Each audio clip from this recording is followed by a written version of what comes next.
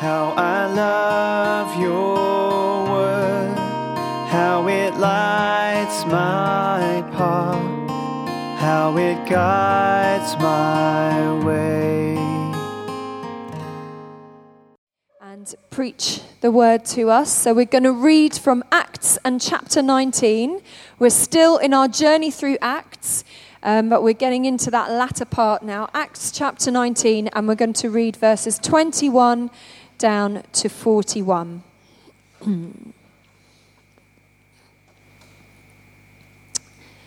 And this is Paul at Ephesus. Acts 19 and verse 21. Now after these things were finished, Paul purposed in the Spirit to go to Jerusalem after he had passed through Macedonia and Achaia, saying, "After I have been there, I must also see Rome."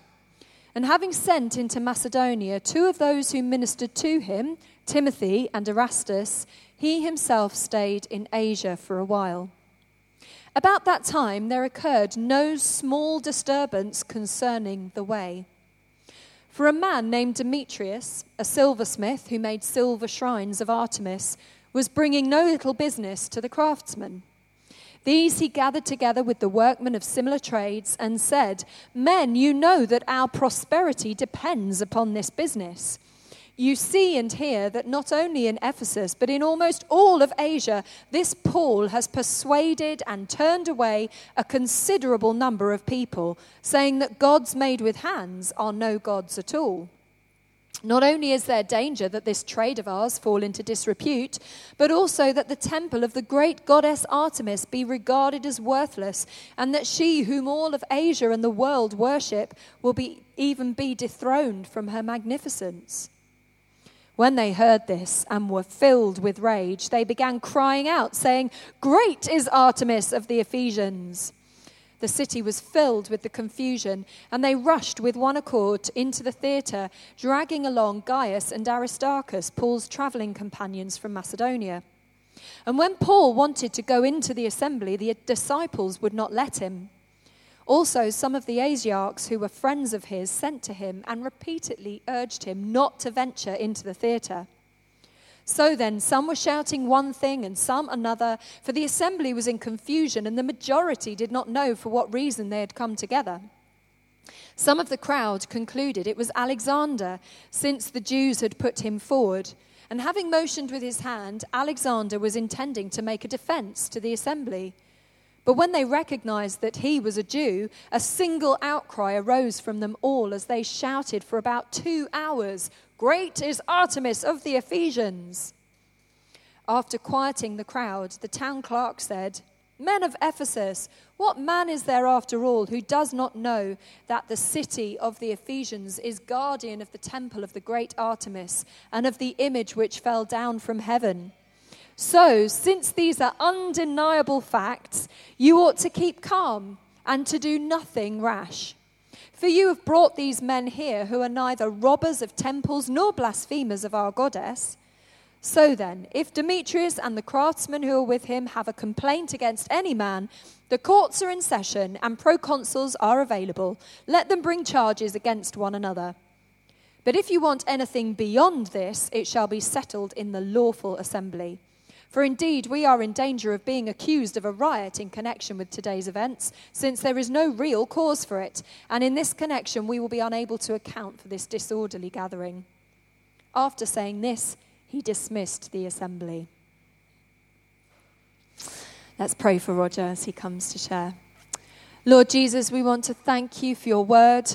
Lord, we thank you for these stories of Paul and his exploits for you. And we pray now that you will fill Roger with your Holy Spirit. And as he speaks to us, Lord, that the words will go into our hearts, Lord, and will be planted there to bear fruit for you in our lives. In Jesus' name. Amen. Amen.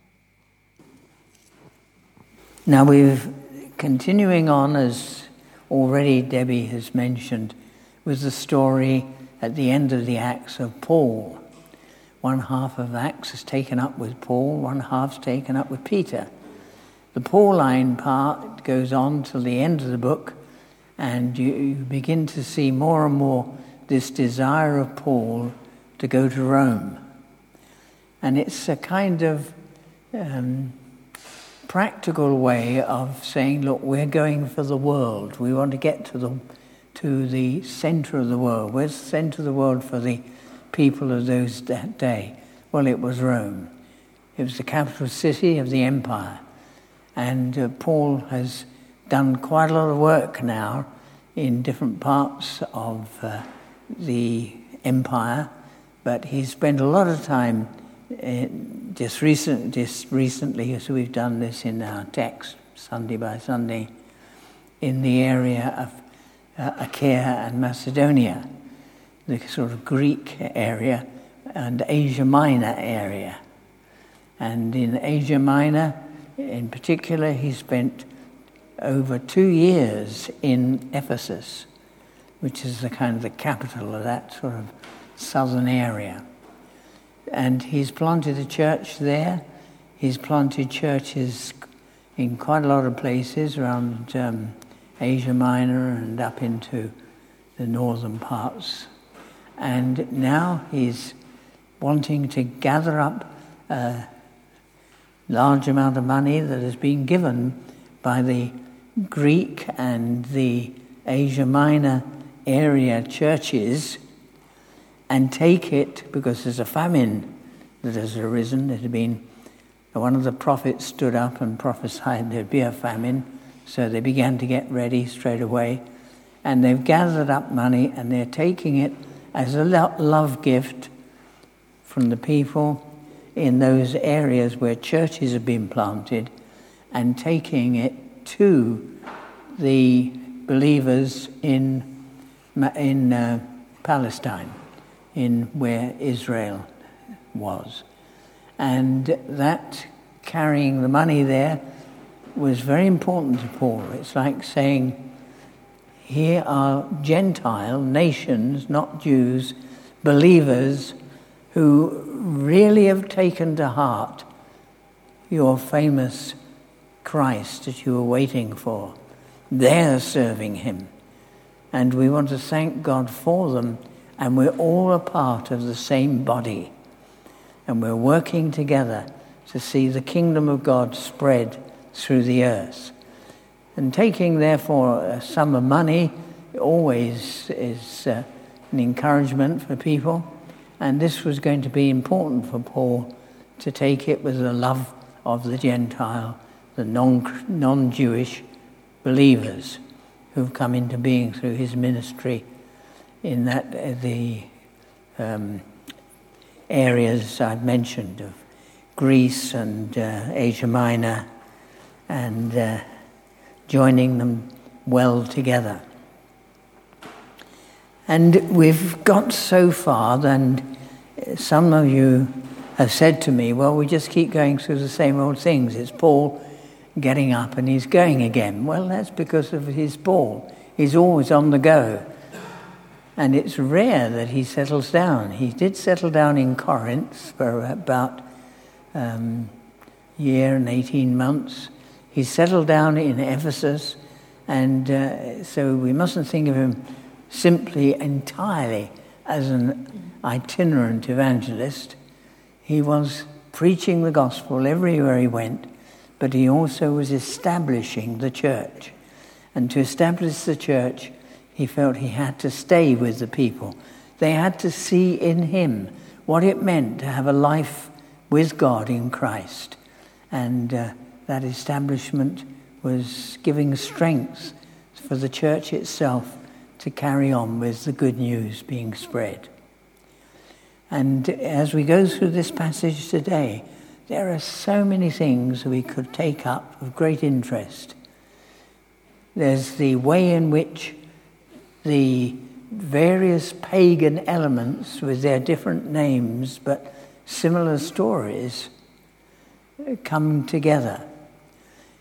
You start off reading about Artemis, and that's the kind of local way of talking about the great goddess that was in Ephesus. And then you hear the titles coming out. Great is Diana of the Ephesians. And the Diana and Artemis are just two separate sections of paganism coming together. And we see that all the time. Different movements try to get together for the strength that everybody quotes to one another, we're stronger together. And that strengthening was coming from people clubbing up together to try and oppose the gospel. So it isn't surprising that we also read once again about riots.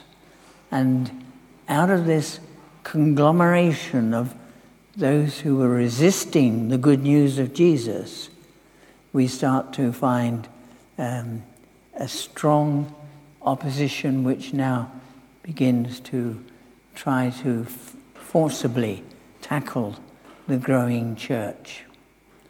And it was growing very fast, as you read carefully at the beginning of this section in chapter 19 of the Acts of the Apostles.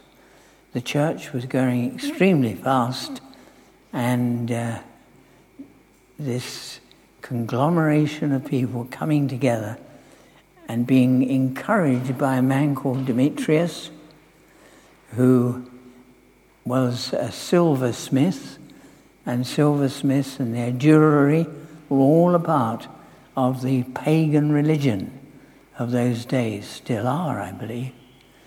And they made quite a centre of worship of Diana, of the pagan gods, in the city of, where are we? The city of Ephesus. And this was where the tension arose. It's interesting, isn't it, that the riot that took place in the city came about because the workforce was very much tied to producing trinkets and silverwork, which they would sell in conjunction with pagan religion. And if, as they say in the story, if you're listening carefully, that Paul was turning people away from the worship of these gods, and he's turning them away from these trinkets and religious kind of paraphernalia that was being produced, and particularly in silversmiths. So those sort of workers, the money that was made through it was being threatened. Money so often lies behind the attacks on God's truth. It so often is the corrupting force that takes our hearts away from God. Paul says in another place, money is a root of all evil. And lots of things come out of a misuse, a misapprehension about money. And out of its wrong attitude that arises, people begin to oppose God. And that's why the riot took place, and Paul nearly would have been killed. In fact, so much so that his friends wouldn't let him get into the big amphitheatre where the city would meet together, and they knew that if somebody said, "There's that Paul who's turning people away from the worship which has been our worship for centuries, and which is the source of our income," and they would have murdered him, of course, on the spot. But Paul was like that, wasn't he? He wasn't deterred by a riot. Have you ever caused a riot? I think I've caused one or two in places, preaching the gospel and stirring up people's antipathy against me. I think one of the worst was a student mission where Roger Mitchell was with me, and we were preaching to these students. And I got into, he first of all got into a dustbin and started shouting out, "Life is rubbish," and throwing cabbages and whatever was in the dustbin out. And the students began to gather around. It made a bit of a noise. And then I, in my calm and cool and calculated manner, as you so well know, began to explain to them the gospel, that Jesus has come to say life is not rubbish. And we finished up with Roger being, the other Roger, getting into a coffin, and we carried the coffin around, and then at a certain point he leapt out and we began to preach the gospel. Now, I don't know if you like those kind of methods, but it was great fun.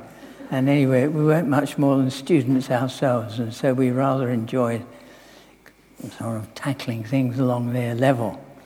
And we talked about Jesus rising again, what a difference it makes, and et cetera, et cetera. Well, that really upset some people, and they all began to shout us down and gather around us and threaten us and whatever. So that was one that stands out in my mind, but there are probably others if I took long enough to think about it. It is a way of gathering a crowd, whatever. It's not always getting them to listen, but it does gather a crowd. So there are ways and means we should take to get the gospel over when we think nobody's going to listen to us. However, although there are lots of parallels like this in the text today, lots of things to discuss, the one thing I want to take out is the rather surprising designation of Christianity. Sometimes they were called disciples of Christ, sometimes they were called followers of Christ, sometimes they were called children of God, sometimes the Bible talks about them simply as the church, the assembly, meaning God's a good gatherer, and he assembles people together and gets us to live and work together. If you can't live and work together with each other, we haven't really got hold of the gospel yet. But anyway, those are different names. But in the text here, it talks about Christians as being those of the way. Those of you who got the text open, is it verse, somebody shouted out? 23. The followers of the way. Now, I think that's quite a nice title, don't you? It occurs about 3 times that we are those of the way. And it starts to make people think when sometimes instead of saying, oh, I go to church, say, I go to the way. I am in the way. I'm on the way. And that's another way of getting people talking and about explaining the gospel to people. And the way is the way that they were being talked about in this 19th chapter. And I haven't got my Bible open at the right place just at the moment. That's what made me hesitate there. But that can mean at least 3 things, calling Christians those of the way. What does it mean to say, why call Christians those of the way, or who belong to the way? And so much so that if you're of the way, you're upsetting the lifestyle and the financial balance of the people in your area. Well, the people of the way, I would suggest you, possibly the title has 3 basic meanings. You may think there are more. Well, I've just picked out 3 to discuss this morning. The first thing is that it might mean simply they are those who are on the way to heaven. This is the simplest, perhaps, way of understanding it. They were those who were on the way to heaven. Are you on the way to heaven? Anybody? Yes. Oh, I'm glad 1 or 2 of you are on the way. And the followers who are on the way to the glory of God. They are people who are trying to walk in God's way to get there and to understand how God wants us to get us there. Now, if you're you're a real member of the church, of Christ's body, you are on the way. You're a part of the way. And I remember when I think I've told some of you before, at the time I thought I'd arrived, I was dead, in other words. I'd got to the end of the way. I was on the way to heaven, and I thought perhaps I'd got there. And it was in a car crash, and I was knocked right out. And the first thing I thought of, because it all went very black, I thought, this is what it's like to be dead. So I thought I was dead. And then I thought, well, I'm dead. Well, I've got to the end of the road. We all get there sometime. So here I am at the end of the road, and I'm dead. And I was ever so happy. I don't know if you'd expect to be happy when you step over into death. It's far better to be happy about everything in life. You may as well be happy in death as well, isn't it? And it was quite, I suppose, supernatural, because you don't sort of, when you in a situation like this, a car crash, for instance, you don't sort of think, it's a bit black around here, I wonder what's going on. I think I'm dead. Oh, well. And you don't, because the thing that made me happy was the next thought that arose. I'm going to see Jesus face to face. And that filled me with the joy that really took any sense of fear or misapprehension or whatever that might have arisen within me, I suppose. So I was quite happy that I was dead. So I suppose when I do die properly, and not just think I was, I can feel happy too. And I can expect to walk over that threshold from one state into a happy state, whatever else I was before. And the end of the line of being on the road from birth to going to heaven and dying is one of the ways of understanding being on the way. And if you... I'm going to tell you about somebody that I spent quite a bit of time on one occasion with, explaining the gospel of Christ. And then we went off, and he had to listen to me preach for a while. And then we came back and we talked further.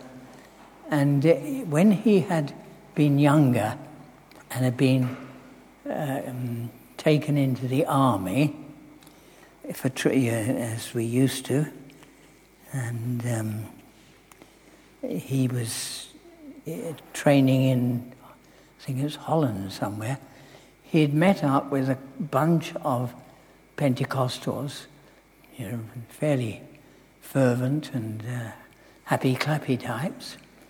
And this had completely changed his view of Christianity. And he started to read his Bible, talked about it to his fellow members of his family. And this particular occasion, he'd come with me, and then we talked afterwards. He was a long way away from that now. As time had gone on, he was quite a high-powered businessman, made a bit of money, worked hard, and now he'd lost any desire to know about Jesus, to talk to the Lord, to pray, in other words. And he was miles away. And the only thing I could really get through to him was a quote I have often used when trying to sort of close the door on some things and open them up on others. I said, Bertrand Russell, who was quite a strong atheist, I think most of you know that. is strong intellectual, strong atheist, and rejected Christianity, he said, nonetheless, the ethics that Jesus taught, that is, how to live, were the best that the world has ever seen. And then his caveat to that was, but he couldn't teach his disciples how to live it. Now that's a bit threatening, but I said this to him, and all I could get out of our discussion after that was, well, that's where I'm at, he said. Yes, Jesus' teaching is the best, but he couldn't teach his disciples. Well, that's perfectly true. Perhaps some people, many Christians, have lived quite opposite from what Jesus taught. But there are many who have lived it, and they've lived it and not been recognized even. But they have lived it, and you can still live it. And you may be one of those who, maybe there was a time in your life when you were rather excited about Christianity and you looked at it and you thought about it a bit and you maybe admired it. Maybe you thought it's the best ethics world's ever taught. If it is, then start living it. And maybe since then, your heart's wandered away from that way which is between birth and death, and you've moved away from it. I want to suggest to you this morning, if you're one of those, get back on the road. The Lord will receive you. He doesn't hold it against you. He could have held all sorts of things against you. You know that, and I can guess that, looking at some of you anyway. But the Lord will not hold it against you if you feel you started off or you were interested and you dropped out.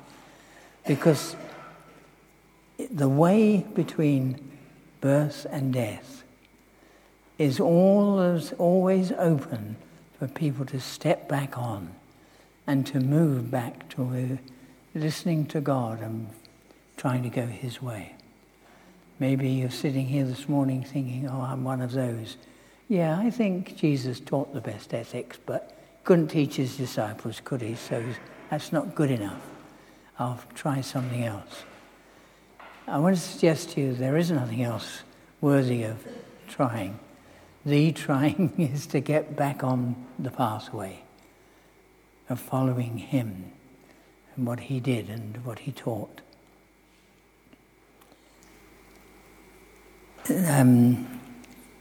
Thank you.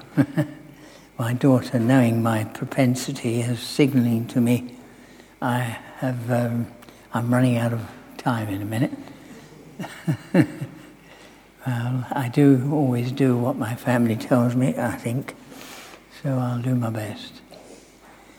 So that's the first way, perhaps, that the way means. It means the way in which, between birth and death, I can begin to find how to live, where I'm going, what life is about, and so on. And if you've stepped off, step back on. The second is using the idea of way is quite important. It comes from what Jesus said when he said, I am the way. I am the way, the truth, and the life.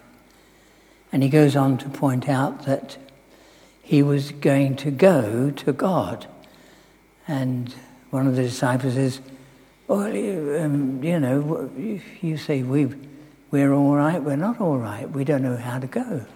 Where do you go? And show us the way. And Jesus said, I am the way. Now, what did he mean by that? The second wonderful thing, not quite so simplistic as the first, but very profound, is that Jesus himself is the way.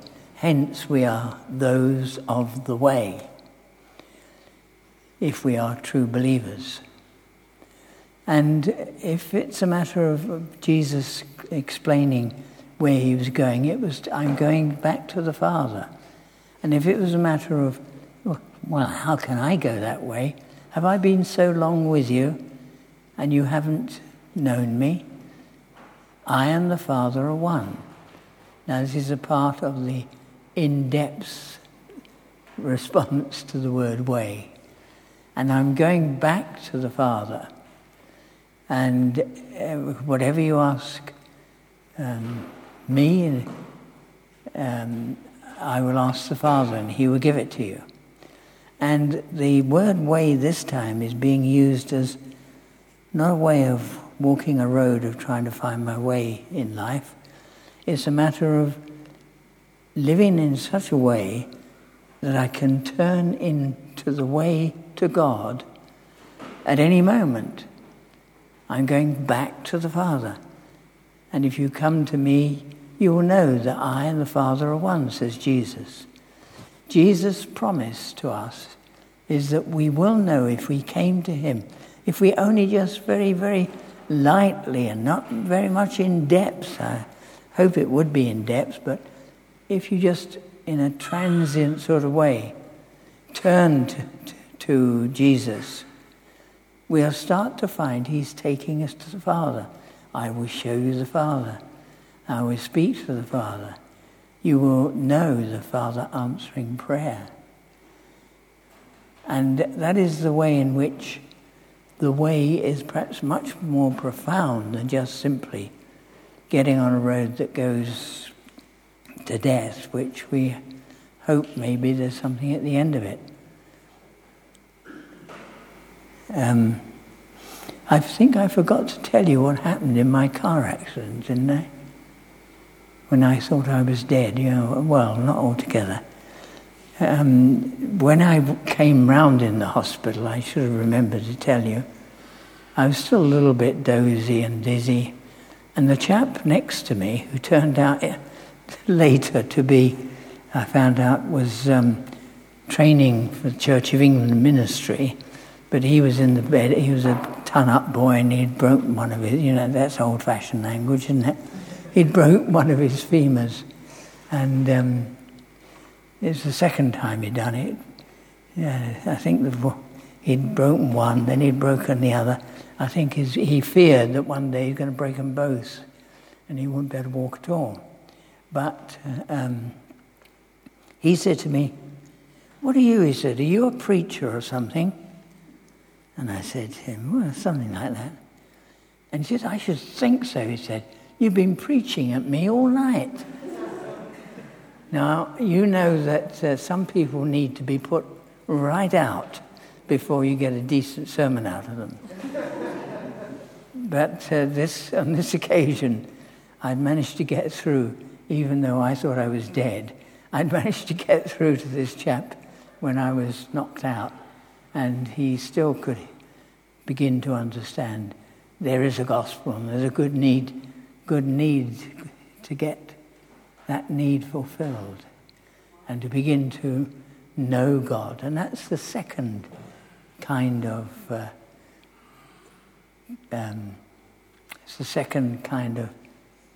way that Jesus, as the way, presents to us, to take every turn in our lives, relating it back through Jesus and finding what deep down all of us really, really know that we need. The face, the personality, the real person that lies behind the universe. How do you find it? You find it by going on that pathway to the Father. And the pathway is Jesus. He is the way. Do you want to know of the subtleties of life, the meaning of existence, the things, why things are as they are, and how we have to fight for truth and goodness and so on? We find out these things by turning to Jesus and finding that he takes us to the Father.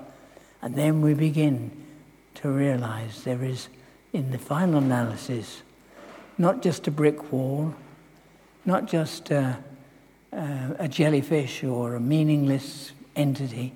There is a living person behind the universe. We're all a bit unhinged and unhappy because we haven't yet made contact with the personality that lies behind creation. There's a lovely hymn I used to sing years ago. We don't sing these ones anymore, but I'll praise my Maker while I've breath, and when my life is lost in death, praise will employ my nobler powers. My days of praise shall ne'er be past, till life and death and being, or life and thought and being last, and immortality endures. And the fulfillment of a human being's psychology, psyche, of a person's being, their makeup, is by turning to find that face behind the universe. How do I find? If you've been with me, do you not know? Do you no longer realize if you've seen me, says Jesus, you've seen what that face is like. You've seen the Father. You've seen what the Father looks like. You're getting to know the God, the person who lies behind everything. And the third thing, excuse me, that I would perhaps finish with, because I've gone on long enough. I hope you're getting an idea that the word "the way" as a title for Christianity is quite a rich one, and there are lots and lots of things yet that one could find out. It's the way to become what God intends us to be. It's to get on the way, get in the way. In the Old Testament, and there are Old Testament parallels to these things too, I'd love to have had time to explain to you. But the Old Testament title here would be "The Way of Holiness." And there's a way of holiness. And to be members of the way, to be those who put their feet down on the road of holiness. Don't often talk about holiness, do we? Well, it's Christ-likeness, of course. Same thing. And to become like Jesus, which is God's destiny for us, if we would accept it, is again a very profound thing. How do we find it? Well, we get on the way of holiness. We get on the way. And on the way is to lead us to be like Jesus.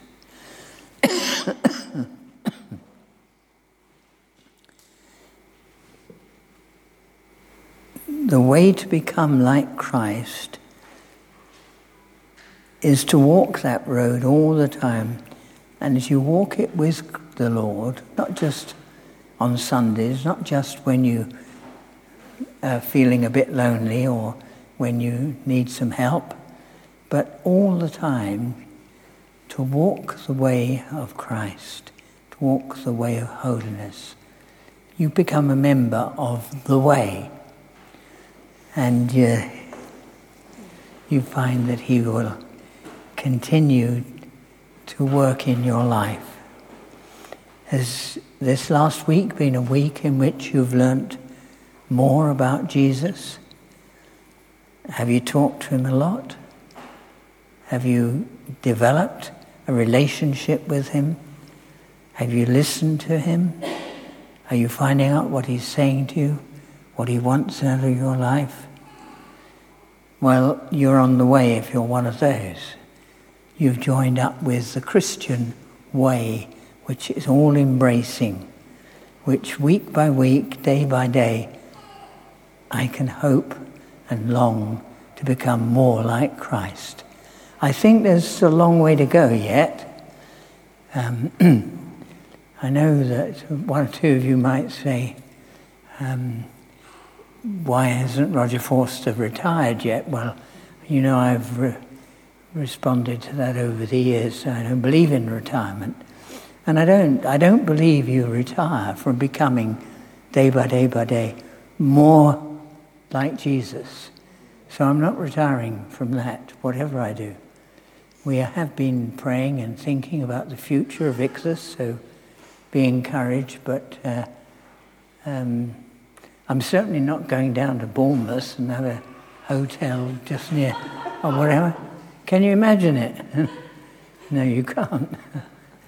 But I'm not retiring from becoming more like Jesus, because there's still a long way to go. Not just that I don't smoke, spit, chew, or lie anymore. It's that in the depths of my being, I want to become not only more like Jesus, but I want to become as he is in his understanding and relationship to Father. And that is a lifelong, eternal thing, I think. I don't even know whether it stops after you go to be with him. I think it's something that is very, very important, that human beings should arrive at their true destiny, and that is by spending time on the road of holiness, and becoming more like Jesus through the way that God has made for us to know the resources, the power, the love, the energy of Jesus himself, and the checkout that the Lord can make in our lives to lead us in that way, and lead us away from untruth, lead us away from the negatives in life. Now, you may not think I look more like Jesus this week than last week. It's probably why I kept away. But I'm here, you're here, and we're here together to help and encourage each one of us on the way of holiness, the way that we belong to, of becoming more and more like Christ. Have you understood that as belonging to the church? You've just not got a ticket for heaven. That was meaning number one for the way. It's not just that we've got an entrance into the depths and profundities to think about, write books about, of life and eternity and of God. But we are here to become every day, and we don't give up on this, more like Christ. And to become more like Christ is an adventure in itself, and God has provided a way in which it can take place. If you've never got on that road, Jesus says, if you come to me, then you will find the truth, and you will begin to live in the truth. And you won't want to retire, because I'm not finished with you yet. And God hasn't finished with me, no matter what we do in the future.